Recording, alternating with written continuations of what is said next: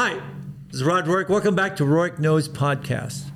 We have an amazing podcast tonight with my nurse practitioner, David Weir. David? Yep. Thank you so much. I'm glad to be here. It's amazing. You know, whenever we have a podcast, he always gets so many views. I just wonder why. Maybe it's my dashingly good looks and That's it. smile. That's it. So we actually are taking your comments and thoughts, and we've talked about fillers and all kinds of new innovative technology, but we thought it'd be good to answer some questions that you've had about things that aren't necessarily fillers. They're biostimulators. So, David, tell us what is a biostimulator? Yeah. Well, that is a loaded question in many aspects. So, biostimulators are basically injectables, and the way I'm going to answer this, they're injectables that we inject very similar to maybe like a hyaluronic acid filler, but as opposed to just volumizing alone, these biostimulators work in different pathways to actually do different things to the skin, specifically maybe boosting collagen or elastin or thickening the dermis itself. They'll volumize in a different way. So they volumize in a different way. They basically just make your body do the work for you versus putting in like a synthetic hyaluronic acid. So is that better than a hyaluronic acid filler? Because we always say hyaluronic acid fillers are so safe. Yeah. You know, I wouldn't say it's better. I would just say it's a different approach. And a lot of times when patients come in, we have to choose a multimodal approach. Which there's not, aging is multifactorial, and there's not just, one way to fix it. If there was one way to fix it, my analogy would be like trying to use a hammer to screw in a screw. Like it doesn't necessarily, you might get there eventually, but is it going to look good? Probably not. Probably so not. Much. Yeah. So sometimes we use a combination of different modalities, HA fillers to volumize, biostimulants to volumize and help with skin improvement as well and skin quality. So in our practice, I tend to use them in tandem. Okay, so tell us about some common examples. So there's in the U.S. market, due to the FDA, we're limited. It's not quite the wild west like the U.K. where there's like 200 fillers over there. We have a smaller tool belt per se to use. But they're safe. But they're safe and they're well vetted and they've been around for a while. And if they're safe in the right hands, should I say, they're safe in the right hands. But in the U.S. market, biostimulators are going to primarily fall into calcium hydroxyapatite, which is brand name Radius. Yep. And then PLLA or poly-L-lactic acid, which is your Sculptra. Right.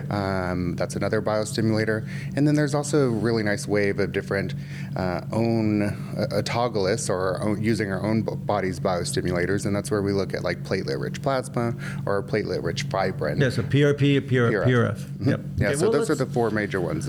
So let's break them down. I mean, we use all of them, and you said you combine the two. So let's talk about Radius, calcium hydroxyapatite.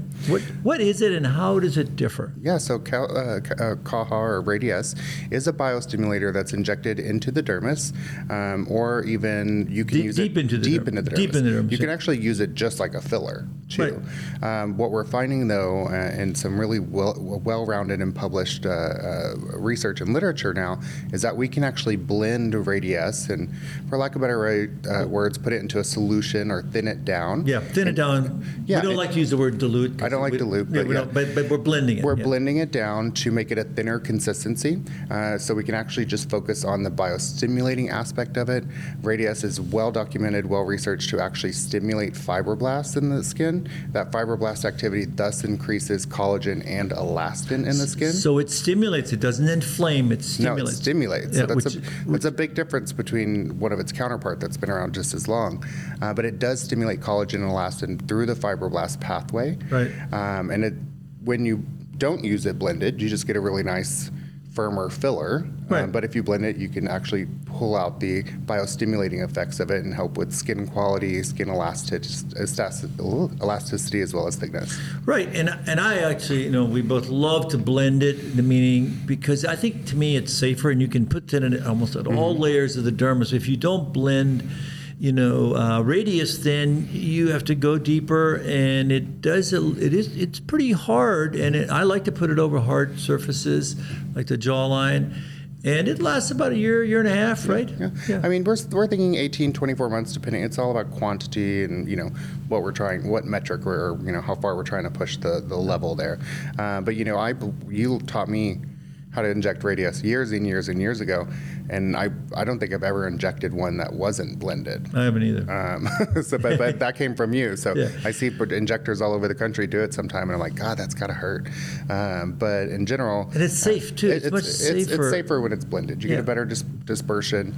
Your risk profile goes down quite a bit.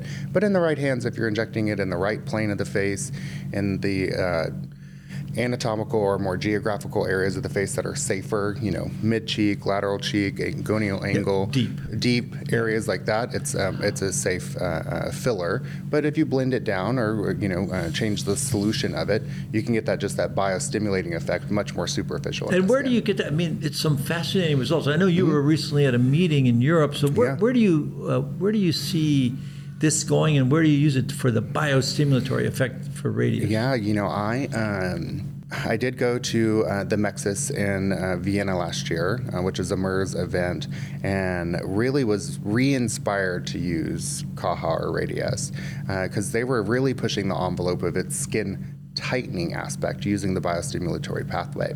So for the longest time, as far as tightening has been concerned, we've peeled patients, we lasered patients, we microneedled them, we RF'd them, we use sauna. I mean, there's all these different things that we've done for skin. So now when patients come in and I'm looking at them and I'm like, okay, well, this is a skin tightening issue. Let's say lower face and neck. It's a skin tightening issue. It's a volume issue. Right. And depending on how lax the skin is or how far that I have to push the metric, I might actually use like radiofrequency microneedling combined with Radius treatments, especially in the lower face and neck. I've had some really great success with that. Or if they need a little bit more of an aggressive treatment, then I'll use something like microcoring or Elocore combined with Radius in the lower face and neck. Not only are you removing skin, but you're also getting the biostimulation and the neocollagenesis and the elastogenesis. So you're tightening and removing skin at the same time. Yeah, which is fascinating. I mean, and of course, Elocore, you can refer back to one of our recent YouTube channels and podcasts, which was very well received. Yeah. It's a microcoring technique. So, yeah, that's fascinating. So, okay, so that's one. So what about the other popular one, Sculptra? So the other popular one is Sculptra. And honestly, I, until probably last year, was using more Sculptra than I was Radius. Just because Sculptra is PLLA. It is basically a solution made up of tiny particles of dissolvable sutures. Right. Okay. We know that one of the ways that we can stimulate collagen in the skin is to follow an inflammatory pathway. And so when we cut someone open and we put sutures in, we put these dissolvable sutures, they dissolve, they cause a little inflammation, which causes better tissue aggregation and more advanced wound healing. Exactly. So when you look at this inflammatory pathway, Sculptra is a fantastic product for that. And I think it was Steve Fagan that told me this when he said, when he injects Sculptra, he thinks of creating like an internal sunburn under the skin. Oh. Because I don't know if I haven't gotten a sunburn in a long time because I work in this business and all the estheticians at Epicenter would kill me if I came in with a sunburn. But in general, sometimes when you have a sunburn, your skin looks really good. There's no lines, there's no wrinkles. Yeah, for a while. For a while, because it's inflammation. It's inflammation. And you're stimulating that collagen. Your skin's trying to repair itself. So Sculptra works in that aspect. Now, internal inflammation. Kind of internal inflammation that helps to boost collagen, thicken the skin, and give some volumization as well. But it truly has to be placed more superficial. I see some people that place it deep. There's no real research out there that says it's beneficial to place it deep. I guess you get temporary volumization because of the solution that it's in. Right.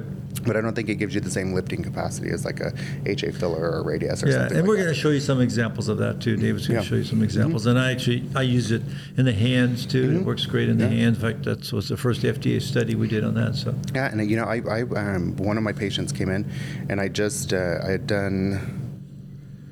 I'd have to look, but around 36 vials of Sculptra in her buttocks. Now, she has no body fat, so she's not eligible for a BBL. A BBL, like you can't. She has no fat to transfer.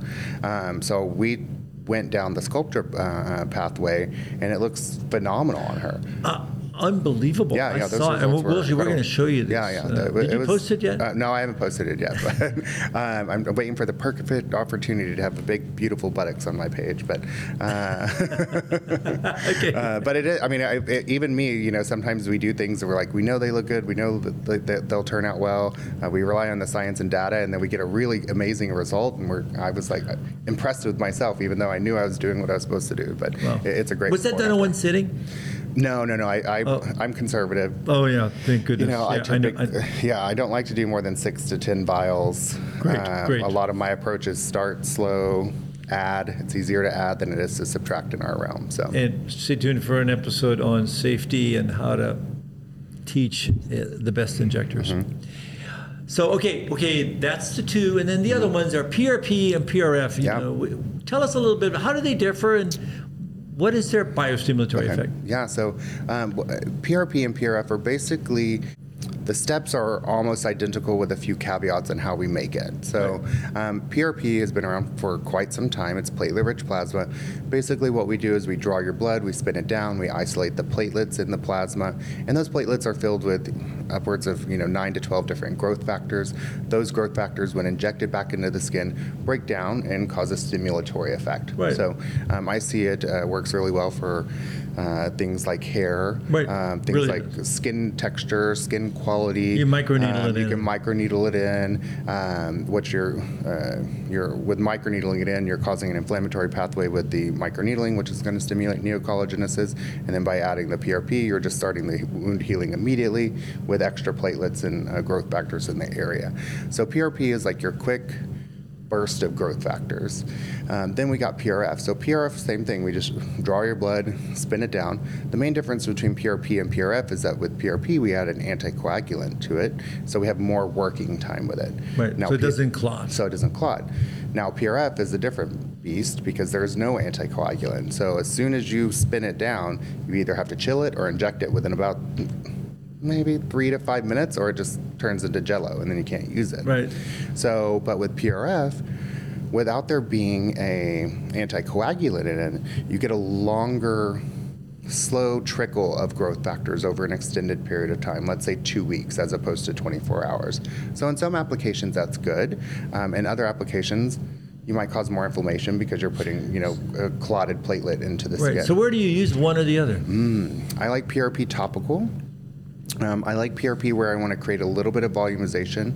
I used to do specifically PRP for like scalp rejuvenation, sexual rejuvenation. I think PRF is getting better, faster results. In the scalp? In the scalp as well. Really? Just because it's a sustained release. Now, when it's sustained release, you have higher side effects, like the risk factors for swelling is exponentially increased. So you just have to explain that to someone. They wake up and their forehead's really swollen. They might be a little upset, so you have to prepare them for that. With PRF? With PRF, yeah. Okay. So it is a sustained release of growth factors. So anywhere that you want that. I mean, I use it typically when I'm microneedling or doing an RF patient if we add PRF.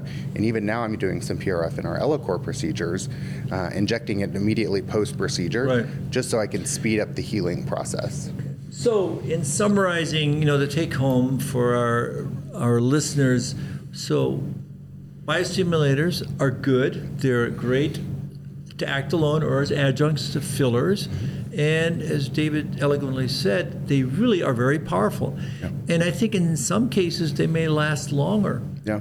Than biodegradable fillers. Is that not correct? Absolutely. I mean, biostimulators have a much more longevity to them because you're making your body do the work. And, the analogy I use when I'm thinking about like HA fillers and biostimulants is, in Texas, we get a lot of hail. Okay. You ever left your car out in the middle of a hailstorm? It looks like hell, literally, the next day. Hail to hell. Yeah, hail to hell. So, but you have all these dents all over. So when I look at this car, or if I look at someone's face, I think of the dents as kind of being an HA problem. We have to fill it up. We have to fill the tiny little hole, smooth everything out. Yeah. Okay. Well, you can't, unfortunately, with hail damage, a lot of times you can't just fix the bump. You have to fix the paint too. Right. So a lot of times I add my biostimulators as the paint. You fill, volumize with your HAs. You go back in and you address skin quality, texture, the paint of the car with a biostimulator. Right. And then used in tandem, you can get some beautiful, long-lasting results. Yep, and you do that simultaneously? at the Oh, same yeah, time? in the same appointment. It is beautiful, and we're going to show you some of those too. Yeah. So, David, as usual, phenomenal information. Great information for people. Know before you go, okay? Make sure that someone who's injecting you is really understanding how biostimulators work. They're not a filler. They're completely different, but they're great to be used simultaneously with them. Thank you again, David. Yeah, awesome. Thank you. Great.